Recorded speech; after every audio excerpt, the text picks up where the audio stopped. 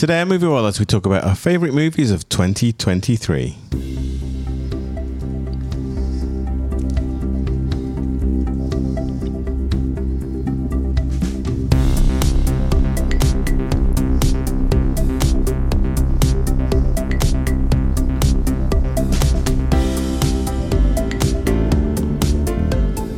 It's time for Movie Wallahs. Hi, this is Joe. Hi, it's Rashmi. And Yazdi as well. Movie Wallahs is your favourite dose of film reviews, movie news and general banter in theatres, on DVD, online streaming or in the back of an airplane. If you love the movies, this show is for you. Goodness My me. gosh. You're becoming It's been rusty, a while. Joe. Rusty. You know, I've always been rusty, but it's been like 2 months Yeah.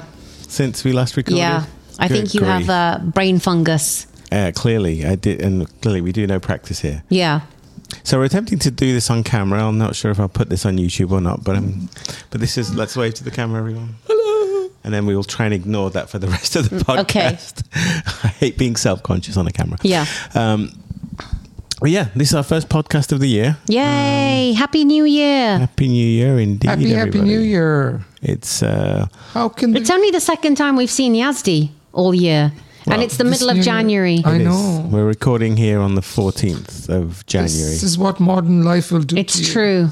We missed you, Yazdi. I missed you guys too. I missed Movie Wallahs. Yeah, me too. And the reason for the I- hiatus. I've had 3 different people tell me, when are you guys putting up your next podcast? Same. They're like, come on, hurry up. Yeah, I know. And we're like, sorry. okay. We are sorry. The reason for the hiatus was I was in the UK for a month. Rashmi was in the UK for 3 weeks. Yes. Then we had the holidays. Yes. And it just took a while for us to get Ramp up again. And we got colds. We got not COVID. No, we got not COVID. We got not COVID, but equally bad colds. Was as bad as COVID. But I heard, not COVID is worse than COVID. The flu, whatever is going Whatever around, it the was, cough, it's yeah. pretty bad. Well, I attribute it to having a 5-year-old and a 2-year-old, Rashmi's dear, our dear niece's daughter, 2 daughters, climbing all over us during the Christmas week. Yeah. Which is adorable and disgusting in equal amounts. Yeah. Because you know what 2-year-olds are like. The 2-year-old was constantly snotty. Like there is constant stream of like mucus. It's quite disgusting. And they do that thing, they like go, and Yeah. they come right at you. Yeah. And you say Yeah. that as I have something in my mouth. I but know. That's okay. It's it was quite disgusting, but it's so and cute. adorable in yeah. equal measures. So Yeah. But anyway, we did come back. We were sick. So it's a good job we waited to do this. Otherwise, Joe and I would have been spluttering all over your lovely table, Yazdi. I'm actually going to do my best not to cough my way through this episode. Our viewers are invited to eat with us. We have, look, see, now we can see the evidence of the good snacks. Oh. We have blueberries, which are really sweet given They're the very time of sweet. year. Yes. Where are they from? Blueberries are from Trader Joe's, Trader Joe's. We have madeleines. which are from Costco. And what's the flaky thing? Almond Danish from Which is Trader Joe's, which is very delicious. good, I must say. Joe hasn't had any yet, but It's a it's staple. really good. And we have tea. And I can smell guava. Yes. There is, right? There is guava. Yes. There are many guava which Trust are my ripening. nose, Joe. Yes. Does it clearly. make you sick? Because No, the I smell love of it. guava I love makes the some people smell. sick. I love the Really? smell. Yeah, it's very But strong. it's very pungent. Yeah, it's very pungent. Can you smell the guava, Joe? No, but then my sense of smell isn't As as acutely sensitive as yours can yes, be. it's true. All right. And we do have a curfew.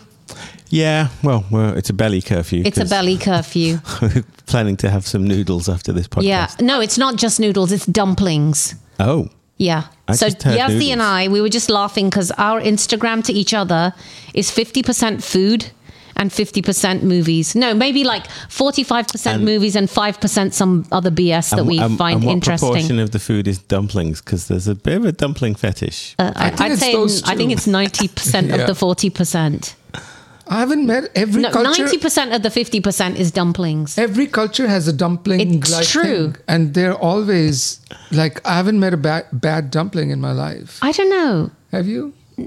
I don't love the The pastry ones are a little bit, like a something filled in a piece of pastry, Right. No, like no, a no. handheld pie. Right. is not No, as no, good no. as a dumpling. Yeah. No, I'm talking about proper, but it's steamed. Something is Yeah, steamed. or Yes. fried. Yes. Anyway, We found a new place. It's called Bar Fung Dumpling. Bar humbug No, dumpling. Bar Fung. Bar Fung Dumpling. It's a new franchise. It's just going live. In San Diego. You have to write that out for me because that sounds like barf on dumplings. No, which it's BAFANG. unappetizing. May Bar very well be Fung. that. BAFUNG. UNG. Oh, Bar Fung. Like far flung, but Bar Fung. They Dumpling. need to work Excuse me. on their naming. I'm sure it means something appropriate. Yeah. Correct. But barf on dumplings is not Yeah. going to appeal So to that's the plan. most people. That's the plan. Let's go barf on dumplings. Yeah. Well, they don't want riffraff like us showing up. Yeah. They just want, you know. So keeping it real. Yes, Yeah. they're keeping it real. So we Yes. should get on because you know how much we can talk about movies. All right. Yes. So. And let's just say for the record, we had to stop Yazdi from doing his top 30. Yeah. I have top 32. Yazdi, that's too much. No. I have top 20 and I have 12 honorable mentions. Actually, I wonder if there is a way to share our letterboxed. Yeah, we because I think if I'll see if I can figure out posting a link to that. Okay. Or maybe you can do that on our. Well, my letterbox doesn't accurately for the problem that you had. So for our listeners, remember we all use Letterboxd. And you that's- should too. And you should too, to record our instant reaction to a movie. And it doesn't always reflect what you truly then and think. so hold on. So it's letterboxed Without the E. without the E between the X and the D. Yeah. And it's an app. Yep. Or a website. And it's free? It's completely free. And what you do is you go in and when you watch movies, you basically just find the name of the movie and you click it and rate it. And over time, it builds a library of what you've watched and what you thought about it. And you don't even have to write anything. You can just log it as you have seen it. Yep. And you can just give a few stars. It's a 5-star 2 rating. Right, 5 star. You don't have to write a word if you don't want to. You can write a review if you want to, but you don't have to. And if you watch a lot of movies, it's a great way to keep track of everything you watched in the year. It's the literally best what thing. I'm using today because Yep. I came horribly unprepared into this podcast. I know the two of you did your homework. I did not do mine.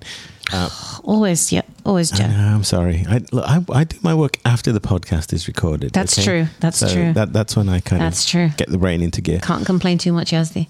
But it had a list of all the movies that I had, and all I had to do is click on, list them in my order of rating. So Yeah. it kind of came up with a list. I had to cheat a little bit, and I'll explain why when we talk Okay. about things. But for the most part, it was really helpful. Okay. So, letterboxd.com or Letterboxd app. Yeah. And it's really good because I can see, for example, that I watched 120 movies last year. Wow. 120. I don't know That's how many I watched. More than two a week, which is That's not a a lot lot of well- in the scheme of things. But How yeah. do you figure that out, Yazdi? So if I go to my Go list, to your list and at the top it'll say how many there are. no lists, diary. Yes. No, go to list. No, okay. Well, Rashmi will show you we'll after the figure it show. out. All right, we'll figure it out. This Yeah. is not very compelling podcasting. No, it's not. People. Like So I giving know- Rashmi tech support on her app. Yes. Yes. But my fear was that, through most of the year was that we have the writer's strike, the SAG writer strike, and then the SAG actor strike, which prevented a lot of movies from getting released this year, especially as the strike, dragged on into September and October. The feeling was all the prized movies, the high prestige movies would not get released. And I was really worried that we may not have much to choose from this year.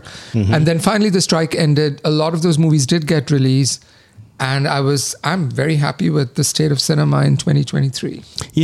It's funny. We always, do that retrospective, and there's good years and bad years. And I'm surprised at how many entries. I mean, I don't have a top 34, Yazdi, but I do have, a top 20 or so that represent excellence. Yeah. As far as entertainment-wise, and I have to admit, I was not very able to keep up with all of the screeners and all of the things that I know the two of you watched for your film critic duties as part of your membership of San Diego Film Critics Society. Yep. So a lot of the things that I know will be high up in your list, Yeah. I didn't even You just didn't get to. a chance. Yeah. Fair enough. All right, let's jump in. Yep. So I guess how we're going to do this? Should So we let's just, go start Joe, at Yazdi, 10? Rashmi, then Rashmi, Yazdi, Joe, and then Yazdi, Joe, Rashmi. Well, let's go like this. I have no idea. Okay, how I'll this- just. I think we should keep the same Yeah. order. Okay. So we'll go Joe, Yazdi, Rashmi, And then again, Joras. and then okay. Are you okay with that? I'm fine with Yes, that, but how okay. come I get first bite at the cherry? Because I know yours are going to be Ooh. I don't know. I was like, Choose your words I don't know. very Yeah, I was going to. carefully. Yeah. No, go ahead, Joe. All right. At number 10. And obviously there will be some overlaps, and Yeah, and then we'll just deal we'll with that. declare So- where they are. Yeah. I'm gonna talk before I do my number 10. I'm gonna talk about the cheating that I just had to do, because there are Okay. a couple of movies that were in my top 10 list as ordered by Letterboxd, which I'm really disappointed I can't include in my top 10, but they're very highly rated by me nonetheless. So I'm talking specifically about Guardians of the Galaxy Volume 3. Why can't you include it? I'll tell you why. Oh. Because there are other movies that I think warrant. I see. Okay. So Letterboxd sometimes captures my impression as I came out of the movie. I see. And some movies take a while to kind of percolate. I And see. Even though I rate them as Plus, I go what along. happens if you have 10 that are 4.5 stars? Correct. Right, so then you have to choose. And that may have Okay. been the case here, but I think partly what happens here is that, you have a feeling when you leave a movie and then you noodle over it and you put it in the context of other things that you've seen. And so things kind of jiggle around. So, But I think that should happen, because your opinion as soon as you watched a movie will necessarily, for some movies, be different than what it is a week later. And I like exactly. that. Yeah. Exactly. So, so that's why I'm kind of cheating here. But if I was to really give you my true top 10 Letterboxd, it would have included John Wick, Guardians of the Galaxy, and the comedy with Jennifer Lawrence, No Hard Feelings. So they all got bumped in Okay. favor So of. they're your honourable mentions. Well, I'm just cheating. Okay. But they were in my top 10 is my point. Okay. But now they got bumped. So Okay, that's what Yazdi would say about 20 other movies. That's yes. What Go ahead, Joe. What is the number Give me a 10 you break. have picked? the number 10 I put on the list is the David Fincher movie, The Killer. David Fincher with Michael Fassbender in the Yes. lead role. A adaptation of a graphic novel, and a very quietly confident movie in the way that Fincher always delivers. It's a very precisely directed film. It's a movie with a sparsity of dialogue and some quite ridiculous moments, but it's stayed with me over the course of the year. So I'm going to just kind of stop there. I don't know if that made any of your top 10s. Probably not. Nope. Because it's very action oriented and it's not necessarily. Yes, you remind me. Did you see that one? I did. It's a very cerebral action movie. Yeah. Right? And, another year I would have put it in. There's Yeah. just more riches this year, I think. Same. And I love movies which show up on other people's lists which are unexpected, because then you're like, oh yeah, The Yeah. Killer was a great film. Yeah, I a couple of things stand out to me about The Killer. One was that you reminded me, Joe, when we did the review, and we did a full review of The Killer, that I thought it was all silent, but it was actually it was actually like an over talk over at the beginning. So I thought, oh God, this Voiceover. is a voiceover. Thank you. And it had a very memorable performance, only for about 10 minutes, by Tilda Swinton. Yes. Yeah. Lots of little great Yeah. little roles. Tilda Swinton in every movie pretty Yeah. much, but especially in this one. Yeah, But it is a fine Swiss watch of a movie. it is. Yeah, it's a good way to describe it's it. very well engineered. It clicks together nicely. It's just Yeah. it's handsome and Yeah. on Netflix. Not on my list, but good movie nonetheless. Yes. Okay, Yazdi, number 10. So my number 10 movie is a film that I can, probably the only one in my top 10 that I can recommend to everyone. I can recommend to little kids. I can recommend to their parents. I can recommend to their grandparents. I think this movie has the makings of a holiday classic, and the movie is The Holdovers, which, we all saw. It's Alexander Payne's most recent movie. It was in theaters for a long period of time, purely through word of mouth. And I don't know, it's like a warm hug of a movie. It's like a blanket that you sit in front of the fireplace with, in terms of it. It also, as we mentioned during our review, it understands grief very well. I just have a lot of fondness. Yeah. That fondness for the movie hasn't eroded, and you know exactly how the movie's going to go, but yet you enjoy it every step of the way. Yeah, and Paul Giamatti and Divine Randolph just won the Golden Globe last weekend for Best Supporting Actress and Best Actor in a movie, in a Lead comedy. movie, yeah. Look, funnily enough, Holdovers didn't make either my top 10 or my honorable mentions. That's not to say I didn't enjoy it, but it didn't leave that mark on me. I kid you not. It is exactly adjacent to The Killer on my list, Yazdi. Okay. Similar place in my heart in terms of Interesting. its impact on me. I didn't connect with it. I didn't feel that emotional heft from it. I thought it was a handsome movie, and I liked that it was a period drama, and I thought everyone acted great, and I loved Divine Randolph in it. But I couldn't connect There's with an that movie. earnestness about the Holdovers that that had to percolate, as we were talking about percolating. But as I kind of got to thinking about it over time, like I have a real fondness for it in kind of in hindsight, which maybe didn't come through in our initial review of it, because I did think it was a very, very nicely made movie, but there's a fondness that I have, and I was just speaking to a couple of friends of mine yesterday when we were playing pickleball about that, and they loved it, and everybody I know loves it. And that's a response. Wrong with me? Yeah, what is wrong with you? I don't know. I just maybe it was just the time of year, and there was so much other good stuff. And when when you're drinking from a fire hose, it's difficult to pick it up. But our friend Angel and Joe, they watched it and they absolutely loved it as well. Yeah. Okay. Yeah. It's on Peacock if folks want. Well, if Angel and Joe love it, I mean, I'm just kidding. A lot of people. No, I know. It's a crowd pleaser. I know it is. It is. Crowd pleaser, but it's a good one though. It's not some crowd pleasers though. Yeah, and I think it will do. I think Divine Randolph will do well at the awards, at the Oscars. I think she'll get. I mean, that's a great and very deserving. Absolutely, very much. So my number 10 is Oppenheimer. It made my top 10 list. I think it's a really handsome movie. I was scared going into it because it was over 3 hours long. I think it's very, very talky, but I was blown away by, again, Robert Downey Jr., who just won the Best Supporting Actor in a Movie Lead Performance, whatever categories they have. And I think it won Best Movie at the Golden Globes. And I think it was just handsome. I think in the wrong mood, it's too much. But in the right mood, it's a really educational, thrilling, interesting, historical take on a really important moment in time. How far outside your top 34 was Oppenheimer? I would gladly put it in the top 10 another year. Is it in one of your honorable mentions? It's not, because I think both Barbie and Oppenheimer don't need more recognition. They don't need more championing. Yeah. That's the only reason. And I think Oppenheimer is the movie to beat for Best Film this year at the Oscars, especially after its strong performance at the Golden Globes. So that's the only reason. I don't think this is Christopher Nolan's best movie by a long mile, but I think for the longest time, Nolan was too on the fringe with Memento and Insomnia and those movies. Or then he became... Inception, not Insomnia. That's what you... there was a movie called Insomnia as well. The Al Pacino one, yeah. And The Prestige. Oh, did he do that one? Yeah. Oh my God, I thought you were just being facetious. No.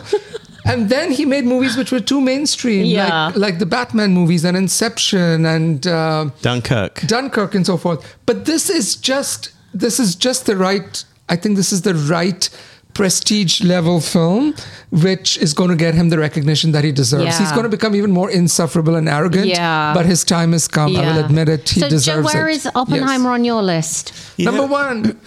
One would think, right? As the Nolan sycophant in the group, you would think it was up there. I admired this movie. I didn't love it. It didn't even make your top 10. It did make my top 10. It landed number 7. Okay. So it's very high up there in terms of my appreciation and esteem for it.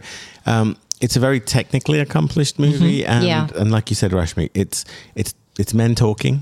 Yeah. A lot. Yeah. For 3 hours. Yeah. And so it is men talking. It is men talking. Yeah. And one woman. Yeah. And 2 women. Sorry. And 2 naked women occasionally. No, only one naked woman.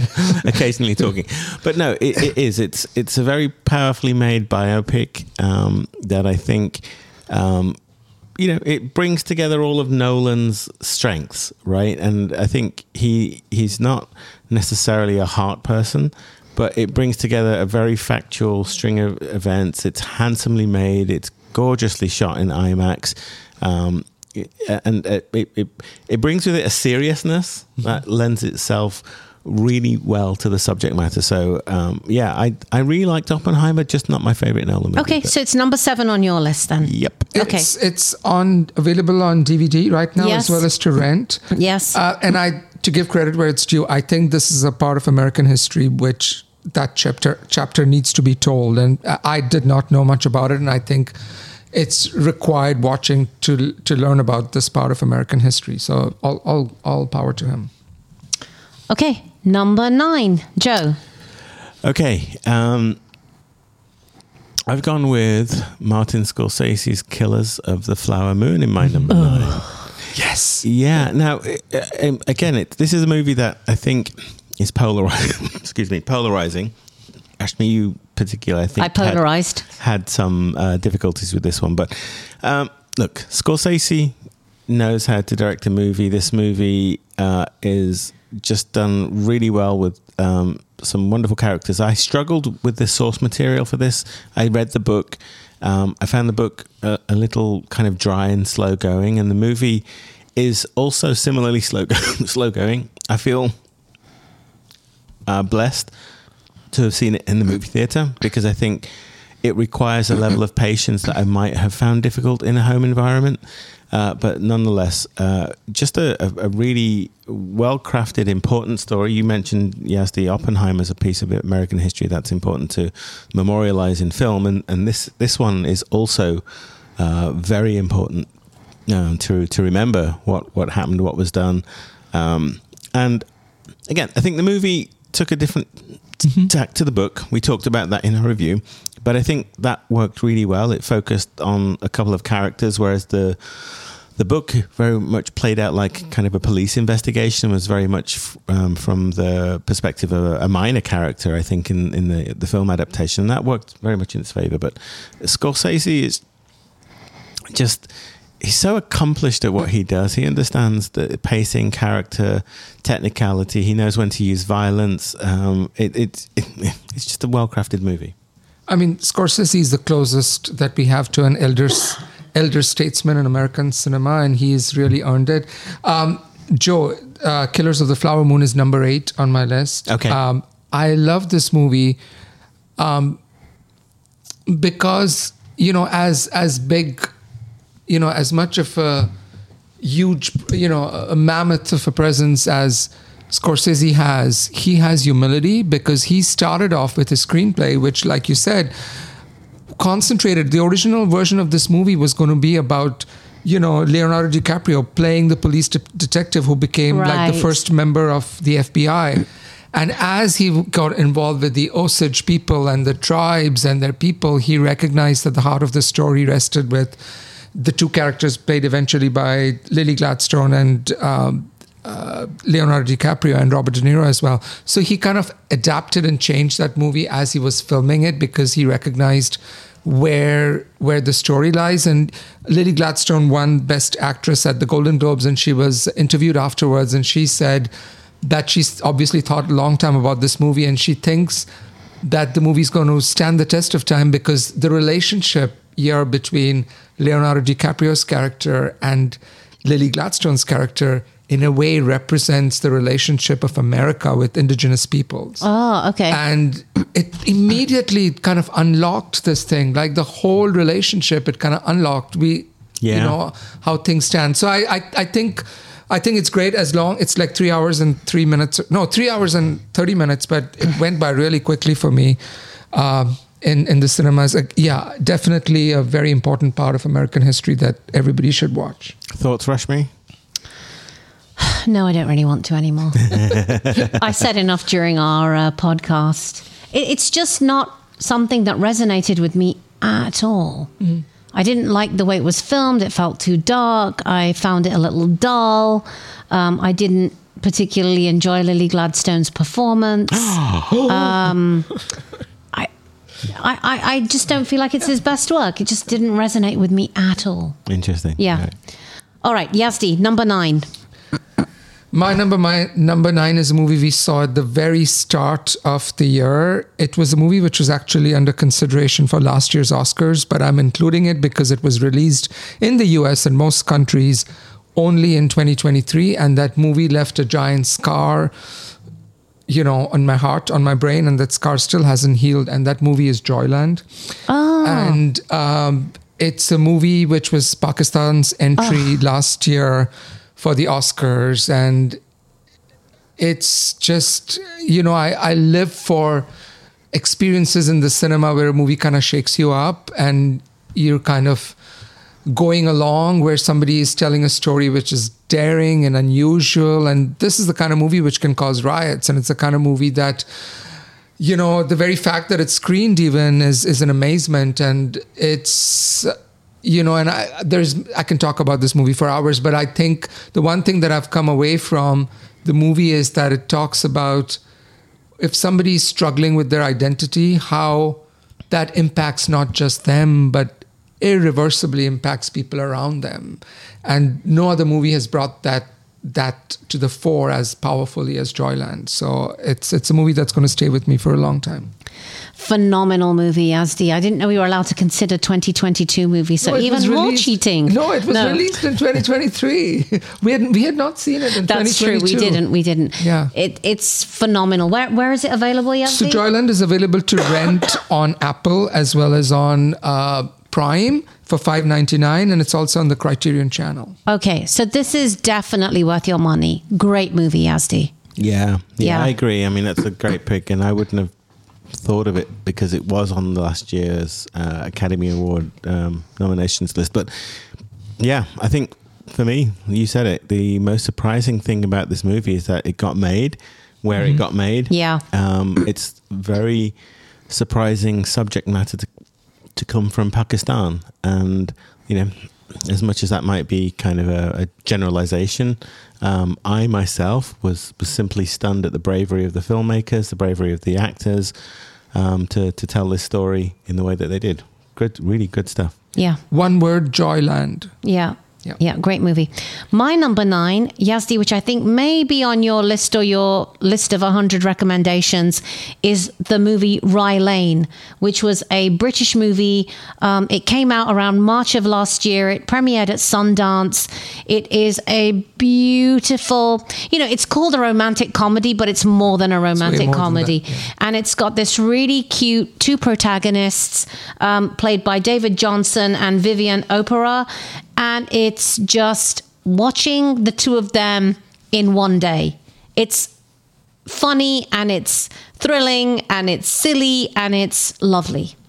And it will warm your heart. What a script it has, and how beautifully is it shot. And this director knows how to light dark-skinned faces. Yeah. And Rye Lane is on Hulu. This may be the reason for you to just get a 1 month Hulu subscription. Oh, it's a wonderful film. I can't wait to see what this director does next. But you owe yourself, especially if you like movies that make you think and make you feel good about 2 strangers meeting together and kind of figuring out if they're right for each other. You have to watch Rye Lane. Great choice. It's my number 14. Ah, okay. Yes. Okay. I did not see that one. No. So I know that, Rashmi, you've been buzzing about that movie all year. It's lovely. I think you should especially watch it because of all the things it is. I think the one thing it's a London movie. Yes. It's very much a London movie. Yes. The whole thing is set in London and it's beautiful. Yes. Yeah. Now, I remember Rashmi, when you were watching it, I was probably doing some homework or something like that. Okay. Good stuff. Number 8. We know Yazdi's is already Killers of the Flower Moon. That's correct. So, Joe, number 8. I'm sad to see this in my number 8 because I'm sure it's much higher on both of your lists. But sorry if I'm kind of, killing the punchlines. Past Lives. This is a movie that I think you probably both have a lot to say. It's a movie that we saw middle of the year. And normally movies that you see so early on within the year kind of fade away. This one did not. We've talked about it constantly throughout the rest of 2023. It's a movie from Korea. Is that correct? Korean director. Yeah, I was going to say, Yeah. I was like, I had a kind of Yeah. a pin drop there. I was like, oh, No. did I get that wrong? No. 'Cause that would be very embarrassing. It's a Korean movie. Really one of the more wistful, romantic, subtle movies that I think I've seen all year, but it has such an impact on me. And I think I didn't really understand how I felt about this movie until a few days after seeing it, when it, delivered its kind of gut punch of emotionality. I think, Rashmi, the impact was a bit more immediate on you, but... It is my number one movie of 2023. Oh, I it did made give it away to the the punchline. top. And damn you, it's my number one movie too. Really, no. Yazdi? High five. So I gave away the punchline. Yeah. okay. No, that's fine. Look, this has sucker punched me. When I was looking at my top 10 list, I kept thinking I wanted to move it further down, and I couldn't. Mm-hmm. I couldn't bring myself to not make it my favorite movie this year. To me, and I was thinking about this morning as I knew, because we were going to record today. Why did I love it so much? And I think it's the fact that it is about unrequited love when two people are actually happy in their lives. And it doesn't shout. They're happy not being with each Correct. other. Right. And it doesn't shout, and it's not melodramatic. It's the quietest, most subtle, beautiful performance, and it broke me. This movie broke me. Yeah, I think if we have two people listening to our podcast, then both of them, if they haven't seen it, the first thing they should do is rent this. It's $4.99 on Amazon Prime or on Apple TV. Yep. It's the only movie I have seen this year which I went again in the theater to watch it. It's the only movie I've seen twice. I know, and I asked you, Yazdi, did you cry the second time? And you said yes. I did. I think there is something so wise and understated. And I've listened to a lot of interviews with the director, Celine Song, as well as Greta Lee, who I hope gets nominated for Best Actress.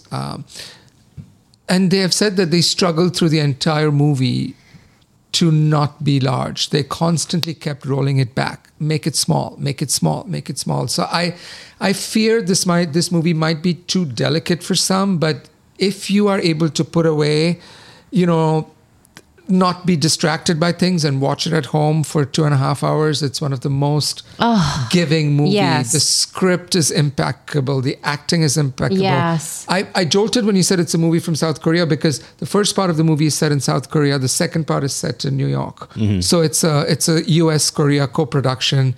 But it's about the one who got away. It's more than anything else. It's about immigration and how immigration changes you. Yes. And it's about fitting in. it's, the director has said, and this really resonated for me because she put into words what I've been feeling my whole life because I immigrated to the US. And she said, when you leave the country that you were born in, you were a whole donut, but you leave the middle part of it in that country. And when you come and immigrate to the new country, you are a donut with a hole in the middle.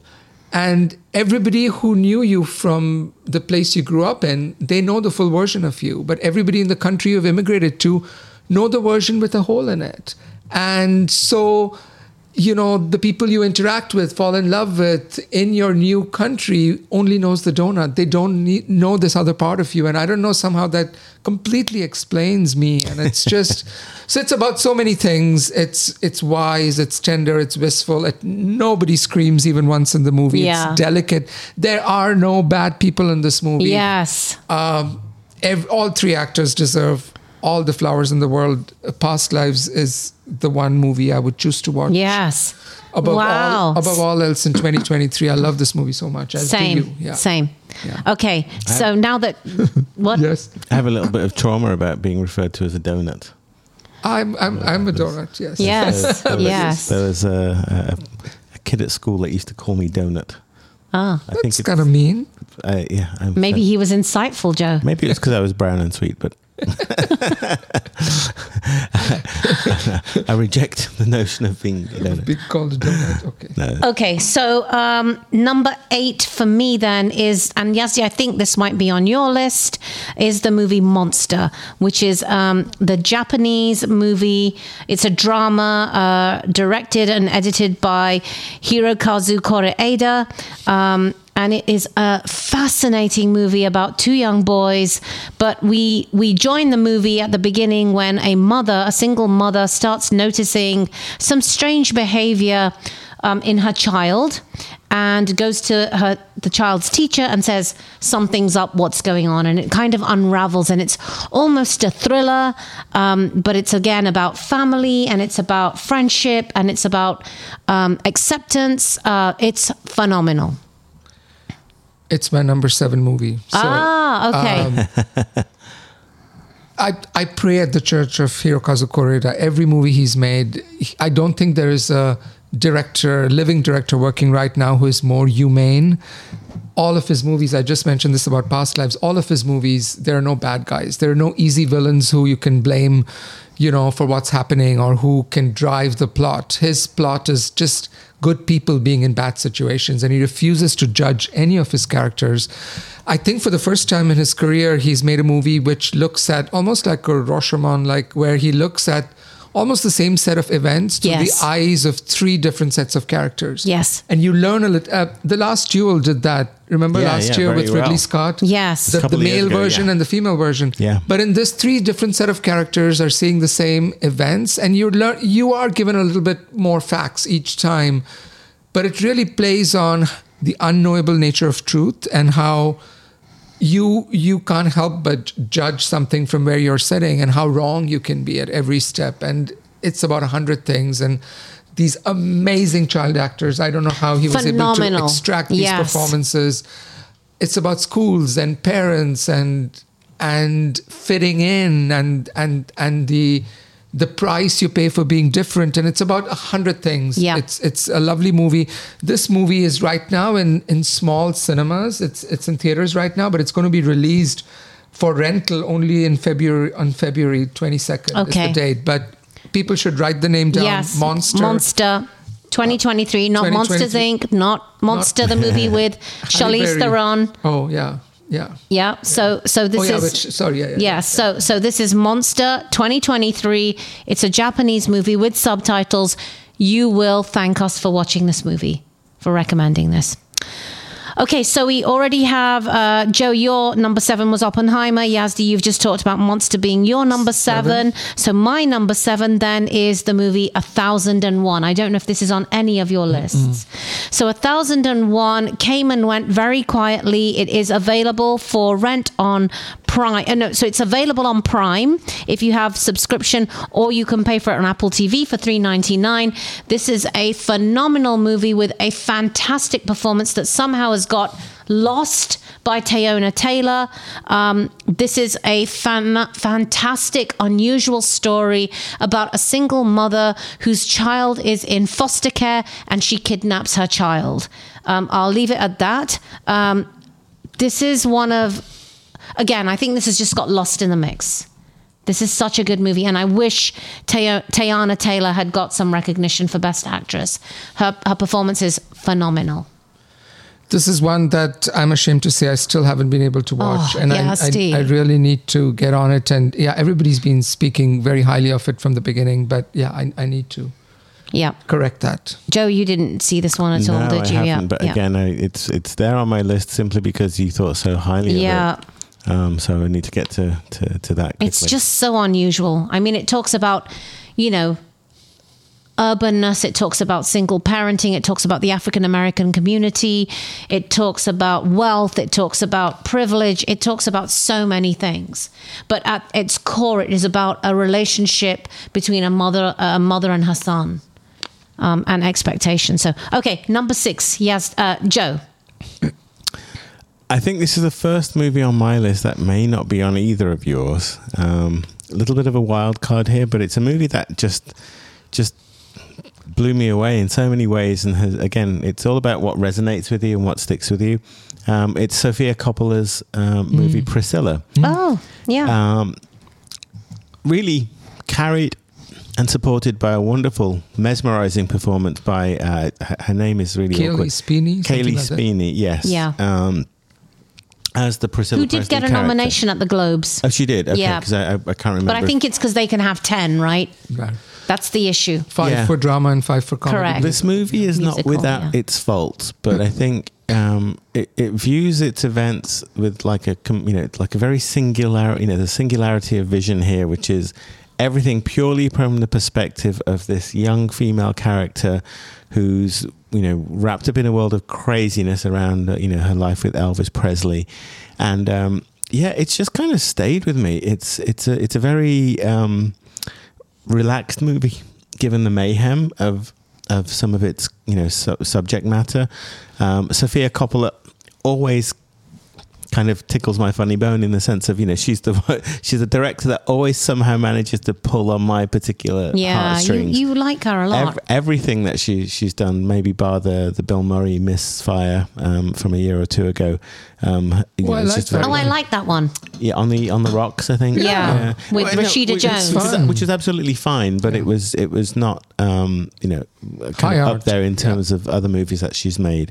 But nonetheless, I'm not sure. Is this on any of your lists? Nope. Was it even in your No. expanded lists? No, Yeah, because I thought that. I thought it was a fantastic performance by Mm-hmm. Kaylee Speeney, but the movie, I enjoyed the movie.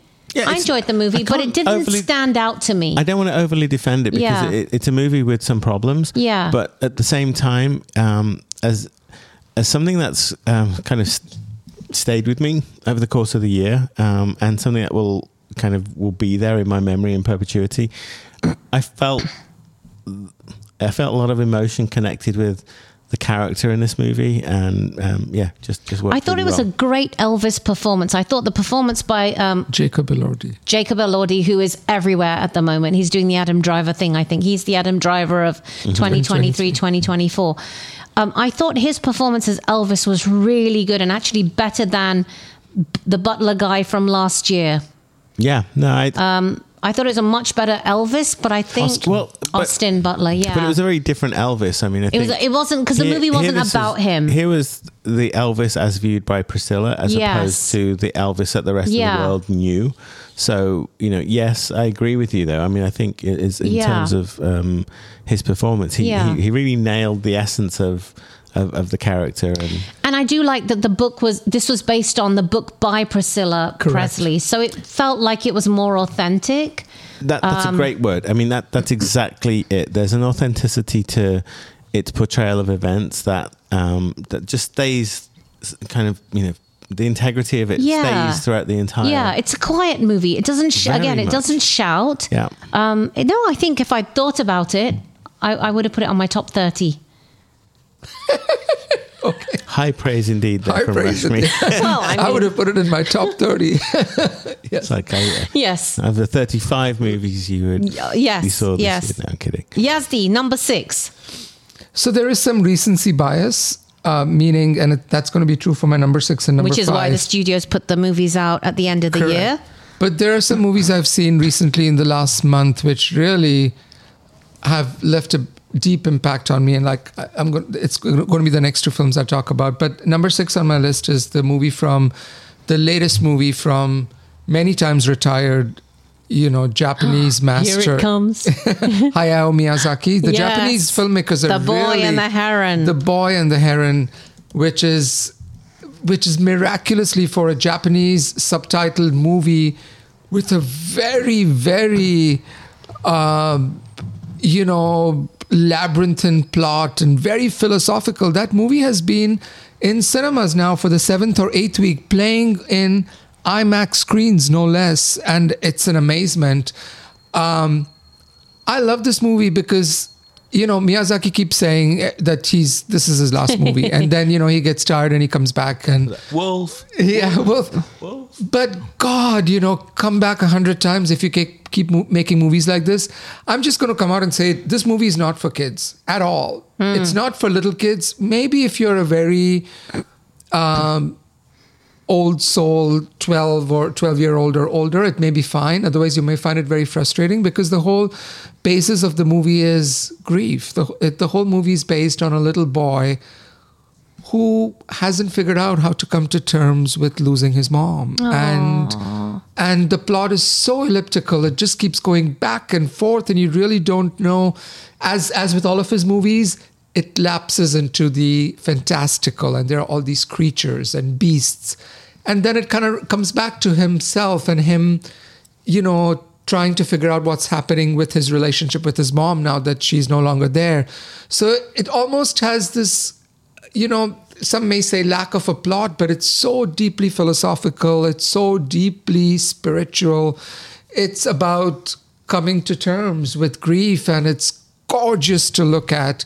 The original Japanese title for the movie is How Do You Live? Which I think is heartbreaking. Makes so much more sense once you watch the movie. But, I understand why they're calling it The Boy and the Heron, which is more literal because, no parent is going to bring their kids to watch a movie called How Do You Live? Right. And yes, do you remind us? This is because I thought that there was a very esteemed English language cast. So has it been dubbed or is it? Yeah, so it's playing both as the Japanese subtitle version as well as an English dubbed version. And the English dubbed version has like big name actors in it. Yeah, it's got Robert Pattinson. Robert Pattinson is in it. He plays the heron. I mean, he voices the heron. Big name actors have dubbed it. And which one did you watch? I watched the Japanese subtitle one on IMAX. Okay, wow.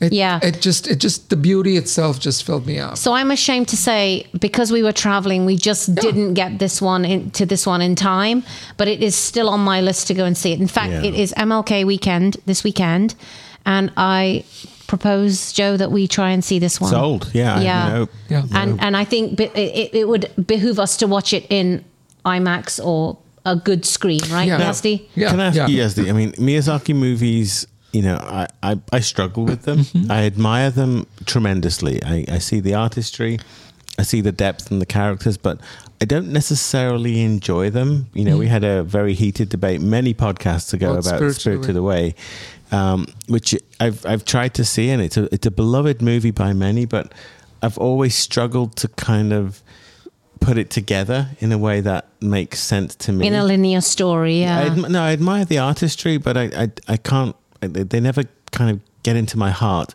And since then we've seen quite a few. Rashmi actually went to the Ghibli Museum in Japan, which you must go to. It's a place of wonder. Yes, you would. But his movies still, it's interesting you say it's for adult, because I don't know what the appeal to children is other than kind of bouncing ghosts and things like that. But so there's a lot of bouncing ghosts in this one. There's a lot of, little fish who talk and so forth. So I think, like I said, there's big portions of this which are elliptical, and I don't know if we don't just know the Japanese relevance of that, or if it's meant to be just fantastical and not mean anything. But what it is, the parts which really work for me, and the whole as a whole for me, it's just a really, really good understanding of how kids are. Mm-hmm. We tend to idolize kids, and especially in movies, right? They're either honorable and perfect little kids, or they are like mean bullies. But kids are a combination of everything. The boy in this movie, he's everything. He's a good boy trying to deal with what's happening to him. His whole life is changing. He's moved to a new place. And he has little impulses that he can't help. Little kids have that. So I just adored how it reminded me of myself as a child. So I think it's a very meditative film, but even if you set that aside, just visually, it's impeccable. Okay. I love this. Yeah. Cool. What's your number 6, Rashmi? My number 6 is, I don't know if this is on any of your lists, is the lovely little movie called Theatre Camp. Oh, I did watch it. And it is, it's available on Hulu again. Yes. So your Hulu prescription will buy you Rye Lane and Theatre Camp. Subscription. Not prescription. What did I say? Prescription. I'll write you a prescription for Hulu anytime. Yeah. You know what? It would be a great prescription. If you're feeling bad, this would be a great prescription for you. And my next movie is also on Hulu. So yes, get your Hulu, yes. Yes. Or you can watch it paid on Prime or Apple TV. So this is it's kind of a mockumentary comedy film directed by Molly Gordon and Nick Lieberman. And it's delightful. This just made me laugh so much, but it's actually got kind of like a biting satiricalness to it about kind of, corporations and theatre camps as a whole. And it's just lovely. I love this movie. Love this movie, Theatre Camp. Theatre Camp, it appealed to me because at the end of the day, it's about misfits. It's about nerds. Yes. Little kids who are nerds who have found their thing. Yes. And they are trying to prevail amongst other nerds because the minute they leave that, they're going to be judged upon. The whole world is going to see them as, geeks and nerds and whatever. Yeah. So there is a little fraternity of misfits in this movie, which I really like. And what's his name is really funny. The guy who was... he was on Broadway. Yes, it is. On Dear Evan. Yes. Oh, Dear Evan Hansen. Dear Evan Ben Hansen. Platt. Ben Platt. Ben Platt's funny. Molly Gordon is fantastic. She's She's fast becoming one of my favorite actresses, and I hope she gets her day. Mm-hmm. She was in The Bear, which just won a lot of the awards at the terrific show. At the Globes. She's fantastic. So I love this movie. So we are halfway through. And Joe, we've been recording for 5 hours. 50 minutes. Okay. Not bad. Yeah. Perfect. So this is the top fives for everyone top five now. Okay. So Joe, number 5. I will be blown away if this isn't on your lists also in this position or higher, but the movie All of Us Strangers. Oh. It's number 3 for me. It is number 4 for me. Okay. So this is a very... emotionally powerful movie that kind of plays a sleight of hand with you at first. I mean, that's one of the things that again we try and be careful here about not going into spoilers. Statute of limitations on kind of end of year spoilers is still a little touchy for me. So this is still on at the movie theaters. So yeah. What I will say though is it's an incredibly accomplished movie. Again, very much talking about the theme of grief and loss. It's just so cleverly constructed and beautifully acted. It contains a couple of my favorite performances of the year, but particularly the lead actor. Name is escaping me. Andrew Scott. Andrew Scott. Thank you. Possibly my favorite male performance of the year, and that's saying a lot when, I really enjoyed like Cillian Murphy's performance in Oppenheimer and other, fantastic male lead performances. But this was the one that kind of, tugged on my emotions much more than other movies. Again, its impact on me was felt days after viewing. And I left the movie thinking, that was good, very powerful, but I didn't, I think I said in our podcast about this, I didn't know that I'd been emotionally slain by this until a couple of days later when it all just kind of came flooding to me. And so, just a very, very accomplished, beautifully quiet, reserved movie that's just way up there. I love this movie. And what I'll say going into this next section is my top 5 could have been all 1, 2, 3, 4, 5. Like I couldn't quite decide other than I loved Past Lives and it had such an impact on me. I will say my next 5 movies could all have vied for 1 through 5. All of Us Strangers was devastatingly good. And it has a really good performance by Paul Mescal, who was nominated last year for the movie After Sun, which was so good. So he's not just a one-trick pony. Apparently he goes by Mescal. Oh, Mescal. Okay, not Mescal. I because kept that's calling the him drink. Mescal, I know, because it's like a shot. Yeah. It's such an unusual movie, and I still can't figure out what it is. But I know, again, it's a fantastic movie about grief as well. So lots of movies about grief this year, I think.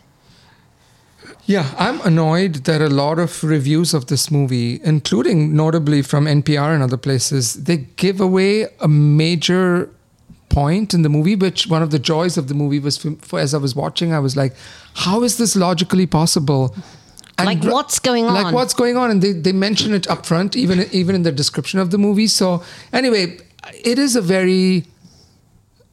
What is this movie? It's a strange brew of a movie. And this is what I wrote down, which is that, is it a melancholic mystery about the afterlife? Is it a meditation on how we handle grief? Is it existential science fiction? Or is it just a loose device to let these amazing actors shine? I think it's all of the above. I don't know what it is, but I adore it. And it sits in my brain, bouncing about, sculpting theories, begging for some release of an explanation. But at the same time, I hope that never comes, because then I would stop thinking about this movie. Yeah. And I think he's Andrew Hay, who has made so many amazing movies already in his short career. He has made something wistful and aching and restless, which I think will stand the test of time. At one level, you can almost think of it as a mystery, like The Sixth Sense or something like that. At the other level, it's just working metaphysically in terms of what we do in order to handle grief, which can extend over decades. Yeah, and like you said about The Boy and the Heron, Yazdi, you could call this movie How We Live. Yeah, how do you live? Also, how do you live? I mean, it truly is, it's fantastic. It's fantastic. What a great movie. And again, I wish Andrew Scott starts getting a little bit more recognition as a best male lead. Yes, Joe, I agree with you.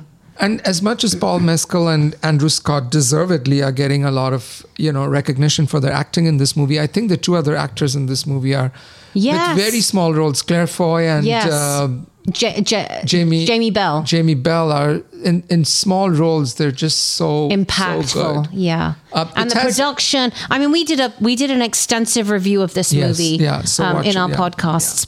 Yeah. But great choice, Joe. So this is a small movie which is going to be playing in a small theater next to you. It's close to you. It's well worth seeking it out. Don't expect, a traditional movie. Just kind of sink into and surrender to the movie and see where it takes you. Yeah. Okay, Yazdi, your number 5. My number 5 is, again, recency bias. It's a movie that I saw maybe 10 days ago, and it won't leave me alone. And it's not that it won't leave me alone because it's mystical or puzzling. Far from it. It's as straightforward as a movie can get. And I always try to shed some light on Indian cinema because that's where I'm from. Yeah. And hand on my heart, I cannot think of a better Indian movie released this year than 12th Fail. Oh. This is a movie which is on Hulu.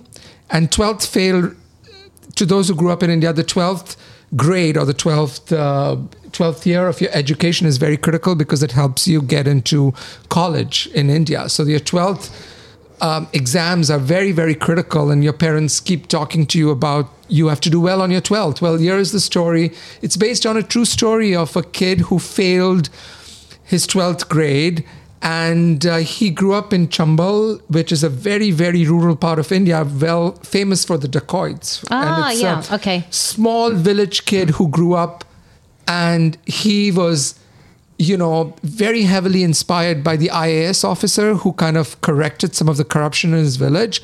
And he just decided, I'm going to become an IAS officer. And this kid who had failed even his 12th grade. And the entire movie is a Dickens-like, step-by-step description of what he has to go through to get this goal, which is completely outside his reach. And it's so inspiring. And it's so beautiful, and it's so open-hearted. The entire movie is, frankly, just an inspiration to everyone. There is nobody I would suggest not watch this movie. It's brilliantly acted. It's only an hour and 50 minutes long. And where is it on, Yazdi? It's on Hulu. Okay. And it's called 12th Fail. It's by the amazing 72-year-old director Vidhu Vinod Chopra, who made many other amazing Indian movies. Worth checking out. It's Dickens in India. It's wonderful. Great. Haven't even heard of that one, Yazdi. So thank you for the top tip there. Yeah. My number 5 might be on Yazdi's. It definitely won't be on Joe's because he hasn't watched it yet, despite me going on and on and on about it. My 5th favorite movie is Anatomy of a Fall. This is a French courtroom drama. It's written and directed by a lovely lady called Justine Triet, who just won the Golden Best Globes Screenplay. Best Screenplay, For a and foreign deservedly so. Yeah. And she apparently wrote it during pandemic. During COVID, yeah. Yep. It is a fantastic movie with a wonderful performance by the great Sandra Hüller, which I am sure we will mention in a few minutes again. I hope Sandra Hüller makes it. I think it's more than just a foreign best movie performance. I think this is a best movie performance. And I hope that she starts getting a bit more recognition as well. This is just fascinating. This is a fascinating movie.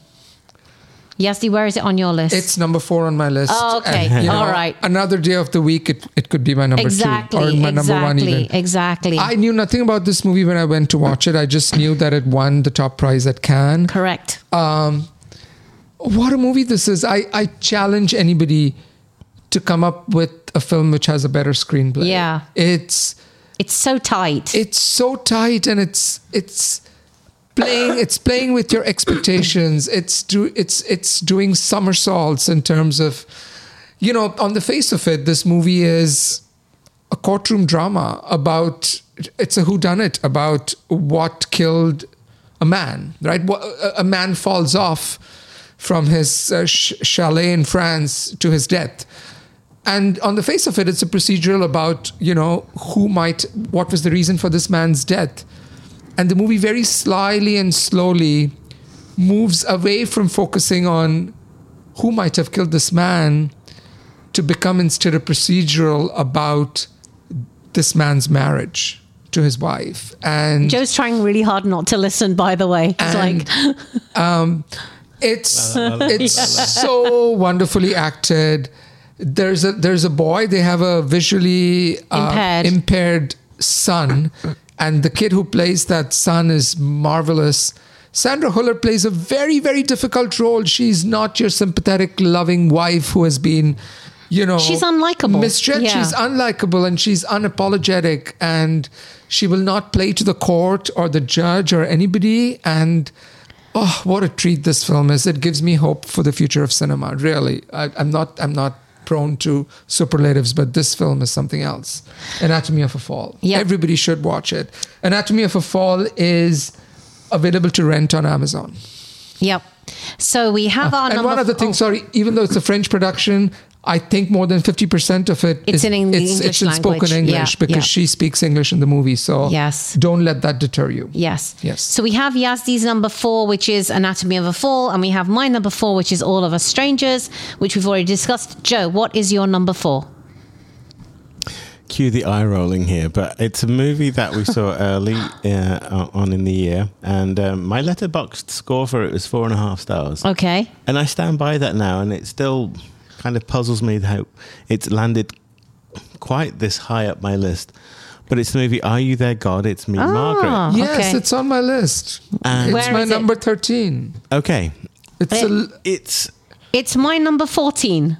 It's an amazing film. Okay, good. Because I wasn't sure if... I know, Rashmi, you've had a little bit of eye rolling associated with it because it didn't quite work for you. I mean, this is a coming of age story of an 11-year-old girl. It's a movie that just speaks to so many little things. In particular, I love its handling of religion and religious dogma. There's some very great observational stuff in there. It's full of wonderful characters. The lead role is played by Abby Ryder. Thank you. That sounds exactly right. Abby Ryder, somebody else. Abby Ryder Fortson. And just everything about this movie just kind of clicked into place for me. We watched it with very low expectations, but it just kept coming up in our list of rentals. So we took the plunge one evening, and I find I found myself just kind of inspired and delighted and kind of joyous at where it went, how it told its story. Everyone was pleasing in this. Just a great. It's up there simply because I enjoyed it so much, and it's you described Yazdi the holdovers as like a hug. This one's kind of like a warm cuddle. It's just This is a snuggle. It is. It's just wonderful. Yeah. And it's one of those movies where everything. And I don't want to make it sound Disney-fied because it's not. But you keep waiting for bad things to happen in some ways, and they don't. But it's just. I think it handles religion really well.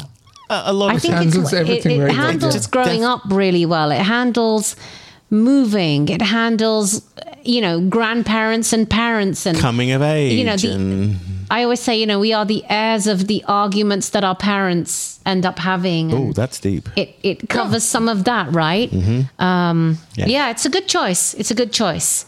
I mean, in America, I mean, Judy Blume wrote this book in the 1970s, and it holds a very dear place since the 70s for people who grew up, since then as the book to, for teenage girls especially, to read. And this is an adaptation of that book, and there is something so right. They're kind of blessed with, I don't know, with providence or whatever, because and maybe they did a really, really, really great job picking their lead actor, or maybe they were just goddamn lucky. But whatever it was, the whole movie rests on the shoulders of Abby Ryder Fortson, and she is so believable. She's so right. And then, where is Rachel McAdams' name for Best Supporting Actress for this film? Yeah, She's just great in this movie. I mean, I guess she's playing the mom again, which. But it's not an easy role. No, it wasn't, and but it is kind of almost forgettable. Yeah. In the sense of we've seen that character. Yeah. But yeah, I love that movie. So, Joe, you're on again because, again, number 3, we already have Yazdi's All of Us Strangers. What is your number 3, Joe? By virtue of the fact that I haven't heard it mentioned yet, I hope it's high up on your list. Although I'll be very surprised, Rashmi, if this one makes it to your top 3. Sure. I don't know which one you're going to say. It's, again, surprising to me that at the end of the year I'm making a statement that Yorgos Lanthimos directed my all of my picks, Joe. favorite movie. Did I really? That's my okay, yeah. third favorite movie of the year, which is Poor Things. And Yazdi, where did it appear for you? Number 2, It's clearly. my number 2. Wow. Movie of the year. Yes. Yeah. What a bonkers movie this is. But I think unlike Lanthimos' other works, it because it's so fantastical from the outset with its kind of camera angles and textures and colors, and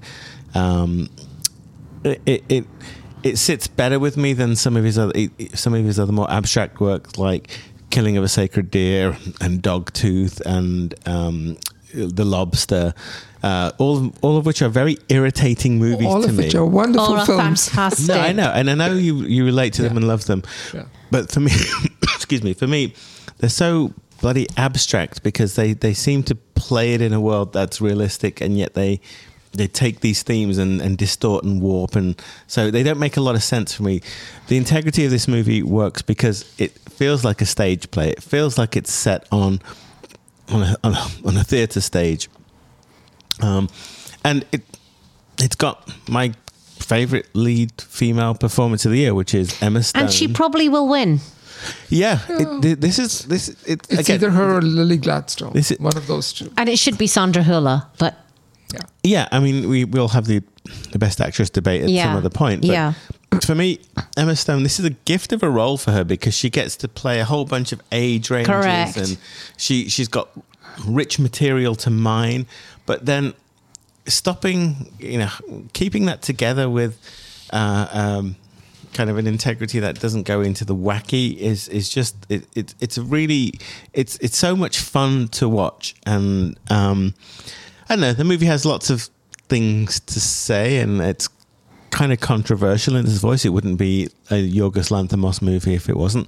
But I just had so much fun watching this world and its bonkers, bizarreness kind of play out. It reminded me a little bit of The Lighthouse from a year or two ago with Also with Willem Robert Dafoe. Eggers, yeah. Robert Pattinson. Willem Dafoe, yeah. It's just weird, but it's wonderfully weird. And Yazdi, you made your number 2. It's my number 2 movie of the year. I think pound for pound, this is what I've written. It's the most inventive, dazzling, risky, gorgeous film released in 2023. And nominally, I know this is just like a gender reverse Frankenstein story, but no other film comes close, I think, in its daring, in its ingenuity, in its frankness, and in its willful embrace of the odd and the beautiful. It's just the whole thing is a delight. And I'll just say one other thing, which is that, and I wish this realization had come to me, but it did not. I've seen this now mentioned in a couple other reviews of the movie, that this is the film Barbie should have been, right? If you're making a movie about an artificial, once lifeless,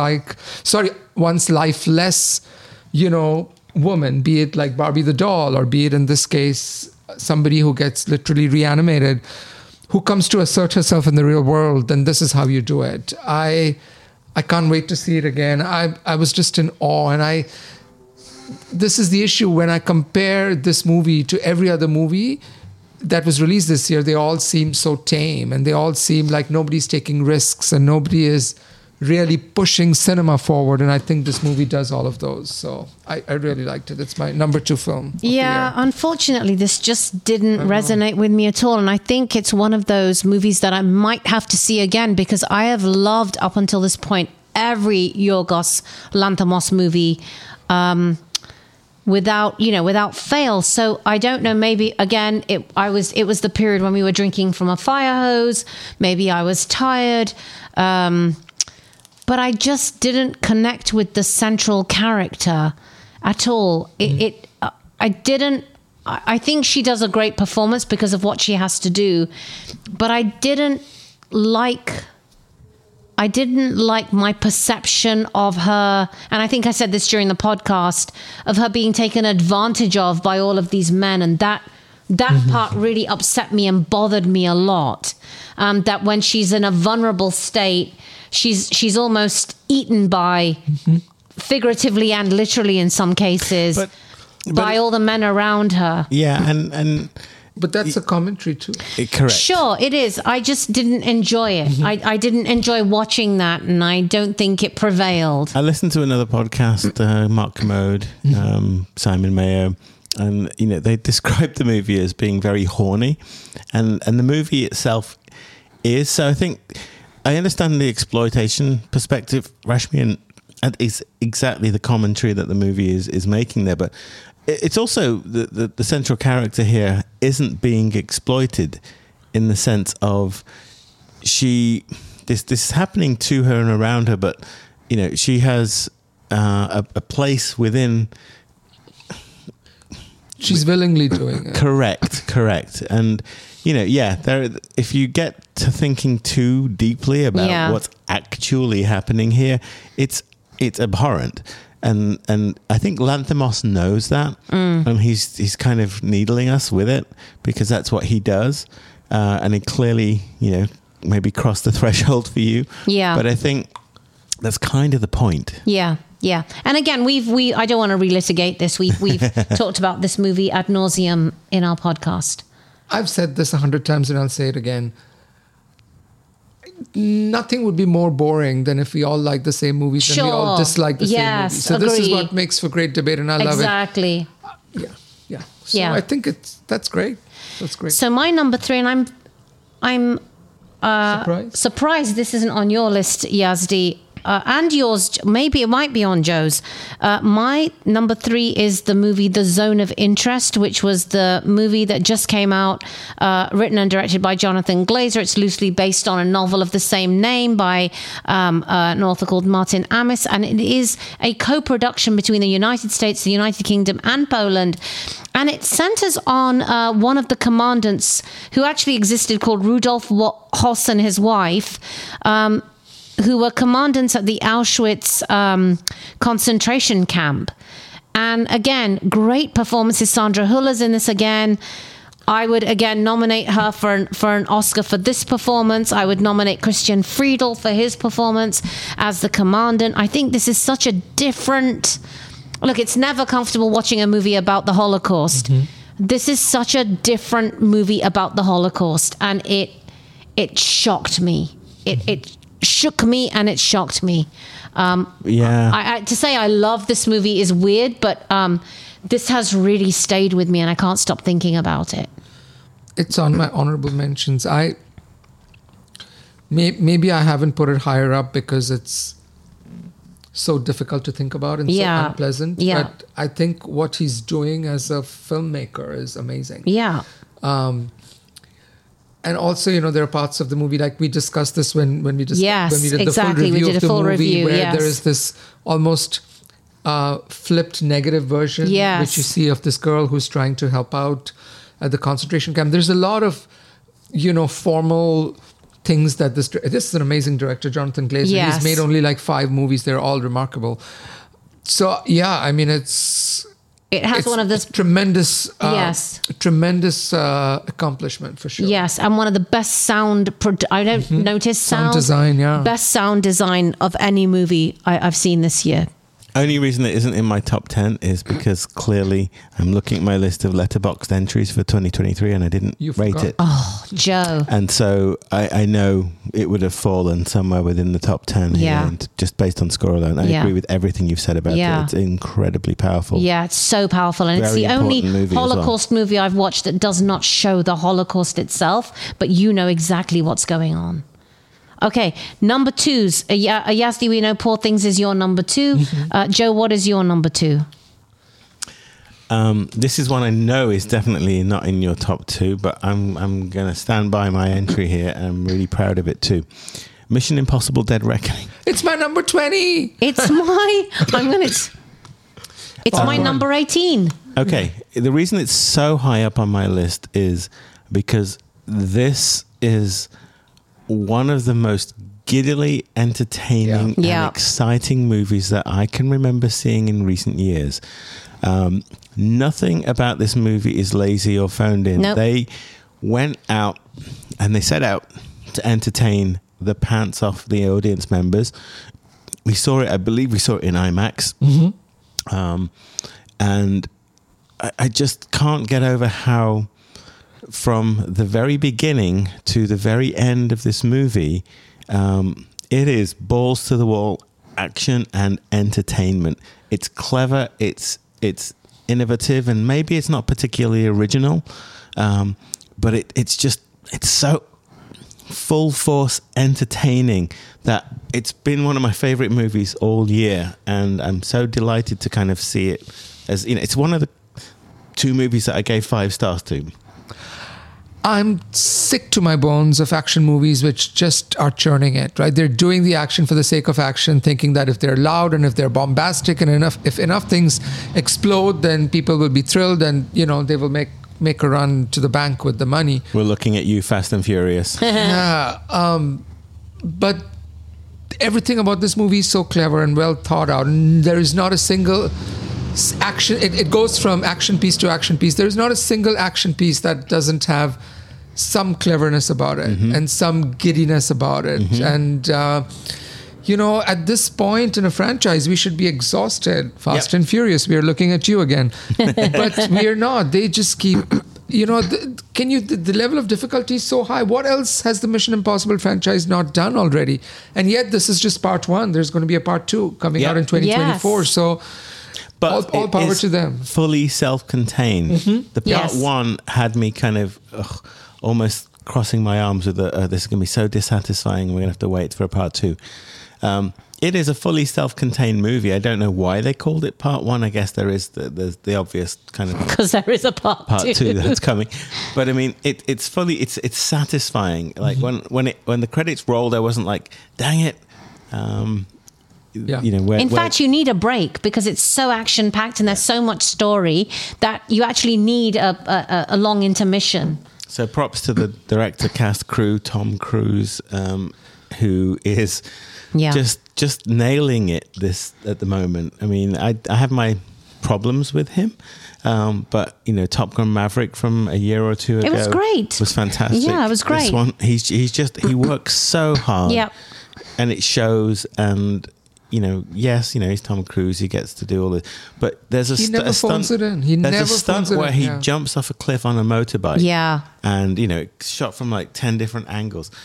I learned in one of the making of documentaries. Yes. He didn't just do that stunt once where you jump off a cliff on a motorbike and then parachute down. He did like that take 8 times, or 9 times.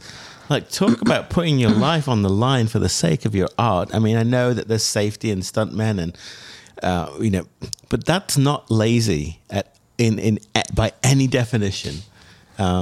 Stunning stuff.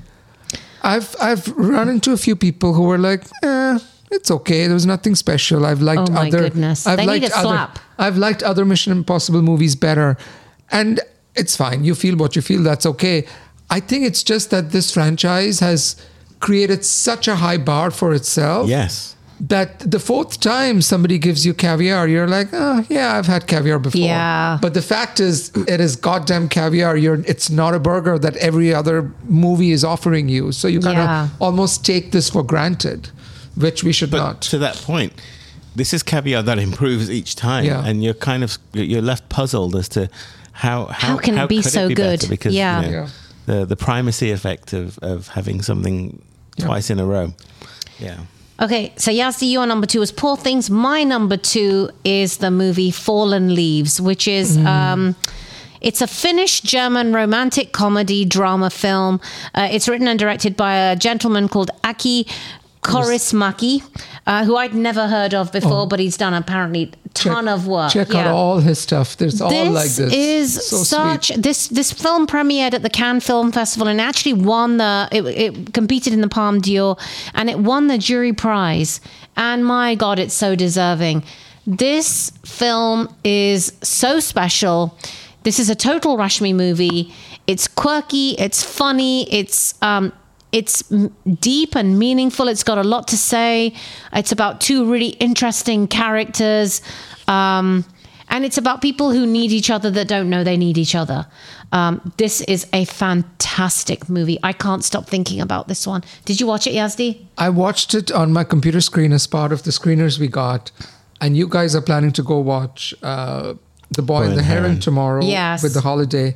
I'm planning to go watch this on the big screen at the Yes. digital gym because it Yes, it is on at the digital gym in it's so San endeared Diego. itself to me that I want the full out experience. And these are Gems. she doesn't look like Julia Roberts. He doesn't look like George No. Clooney. They are everyday people, Correct. but there is a whimsy about it and there is a sweetness about Alma it. And there's- Poisty and Juicy Vatanen. They're their rough. names. It's a little bit rough around the edges, but it's lovely. This is such a good movie. Joe, you didn't get to watch this one. This is what I want movies to be. Yeah.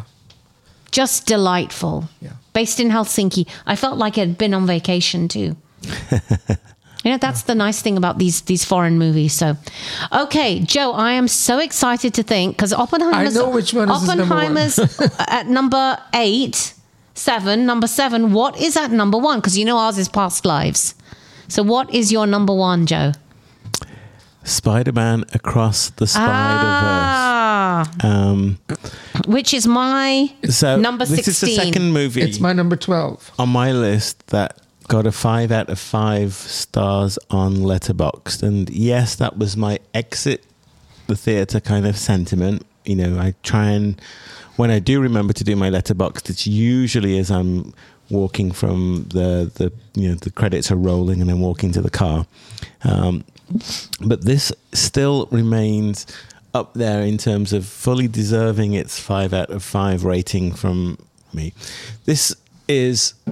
They did the impossible thing in this movie. We're talking about that Mission Impossible kind of upping the ante. And this is also a part 1 of 2 parts. Yeah, now and that's the one failing I'll say of this movie.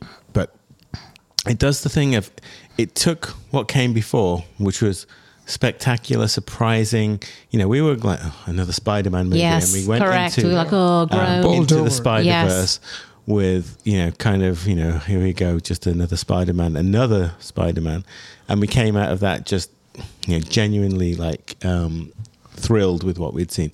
This did the impossible thing of taking that very high bar and not just exceeding it, but absolutely smashing it to smithereens. I mean, this is so much more than Into the Spider-Verse, which itself is a fantastic accomplishment of a movie, that I'm getting goosebumps just kind of talking about how much was crammed and done artistically, storytelling, animation-wise too.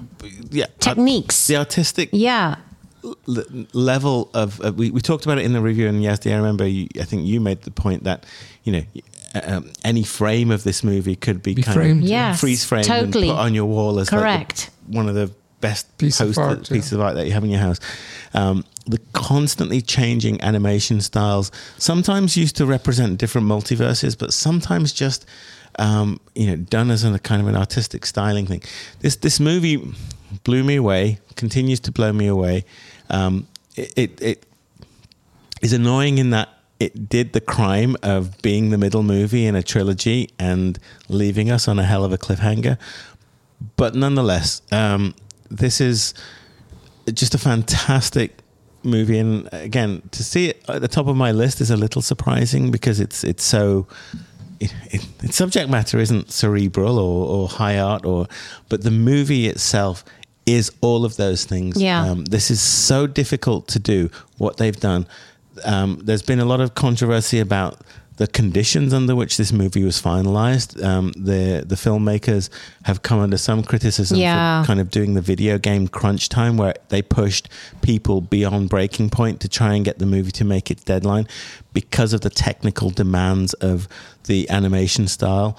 Everything was done the hard way. This isn't kind of, we'll just program a computer and we'll do some sweeping camera moves. Everything here is hand drawn, albeit in a digital way, and so I'll kind of leave that there. But the end result was the juice was worth the squeeze. I freaking loved this movie. Yeah. I think there are several levels at which this movie is exceptional. Like you said, just how much it's playing. It's playing with the whole art of animation. I mean, there's 6, 7, 8 different kinds of animation that's playing in the movie, like visually. But even as a script, it finds the time to comment on, the whole multiverse is kind of overused now. People, every kind of superhero kind of uses it. But this was the first movie which made the case that if you're not fitting in as a human being, maybe you're just not in the right multiverse, right? So I just love verse. You're not in the right verse, I guess. Verse. Yeah. I love that analogy, and I love that in a movie that is so frenetic and that's moving so quickly, and 100 things are happening at the same time, and there's 20 different Spider-Mans. It finds the time to build this very heartful story about, a kid and his mom, or a kid and his parents, to be clear. Yeah. So there's a lot of things this movie is doing very, very well.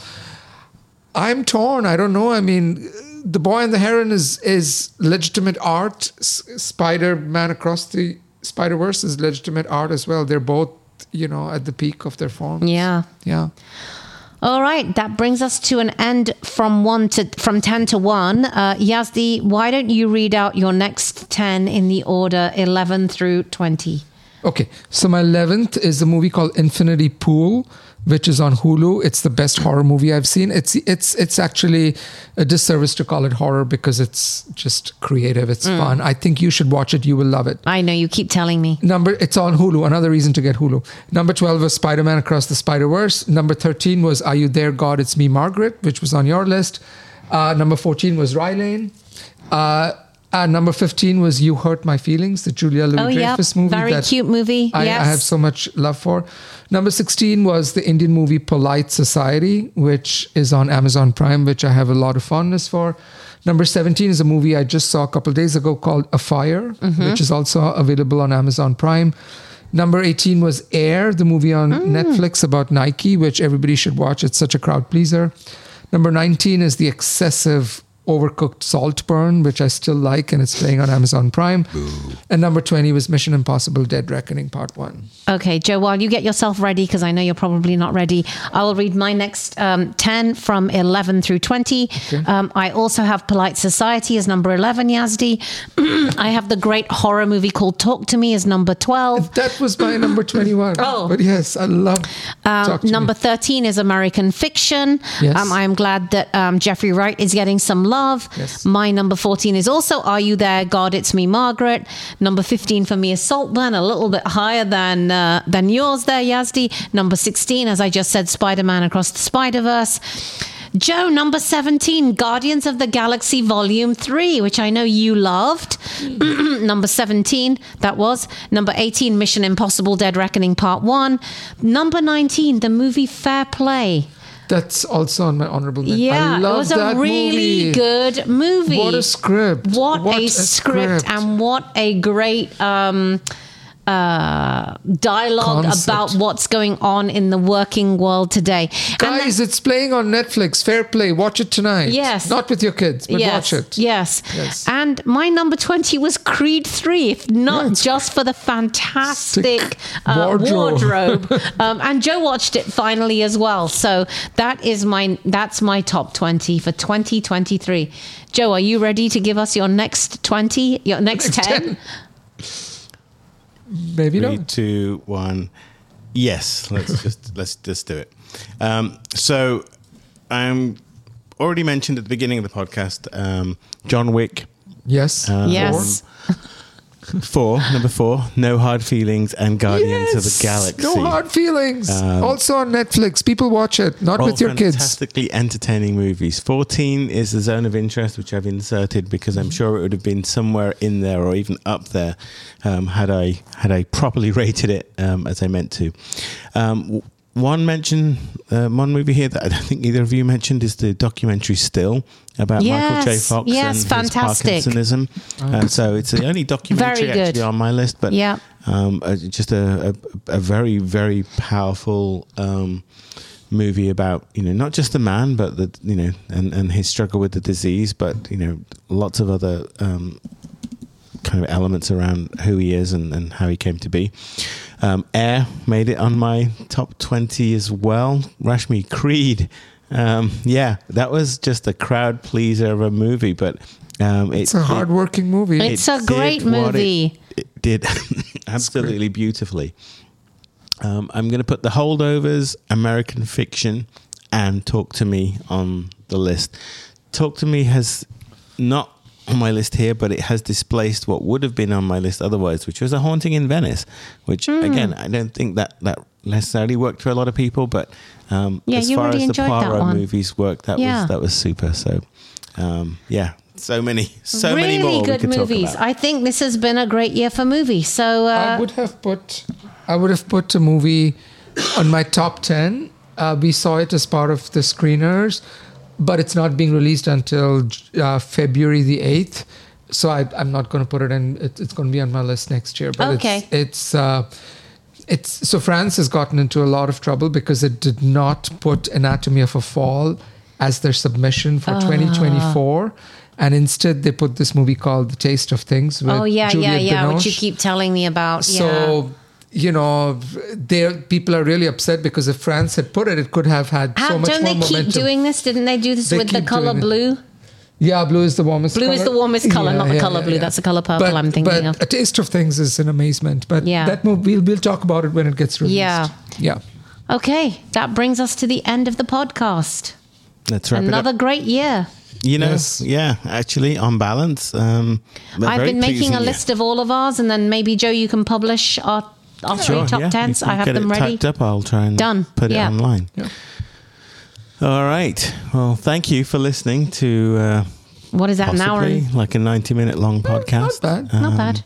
There's a lot to talk about. Yeah. And there were a lot of great movies, and I think I'm kind of pleased with where we aligned on a lot of things this year. Yeah, we did. Doesn't always happen. Yeah, I don't think Joe has as good taste as Yazdi and I, but that's okay. I won't argue that. No, I won't argue that. I mean, I think, I do veer towards the commercial blockbuster, but that is my flavor. Movies are many things to Yeah, many that's people, true. as he said, and so Yeah, and I think, look, just by nature of the way it runs, Yazdi and I just end up watching a lot more movies, and so I think so you have your heads up your asses a lot little further bit than more, Little bit yes, further up.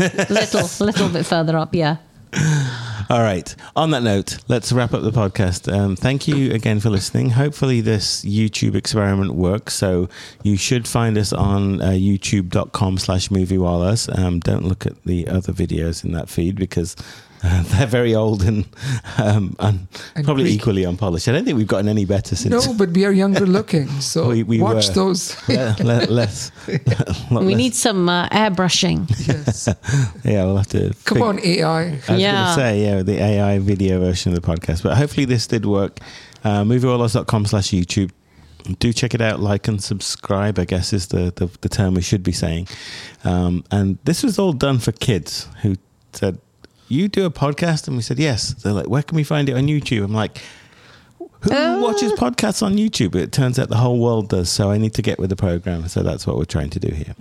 All right. Until our next podcast, too many movies, too little time. A goodbye from me. And me. And me as well.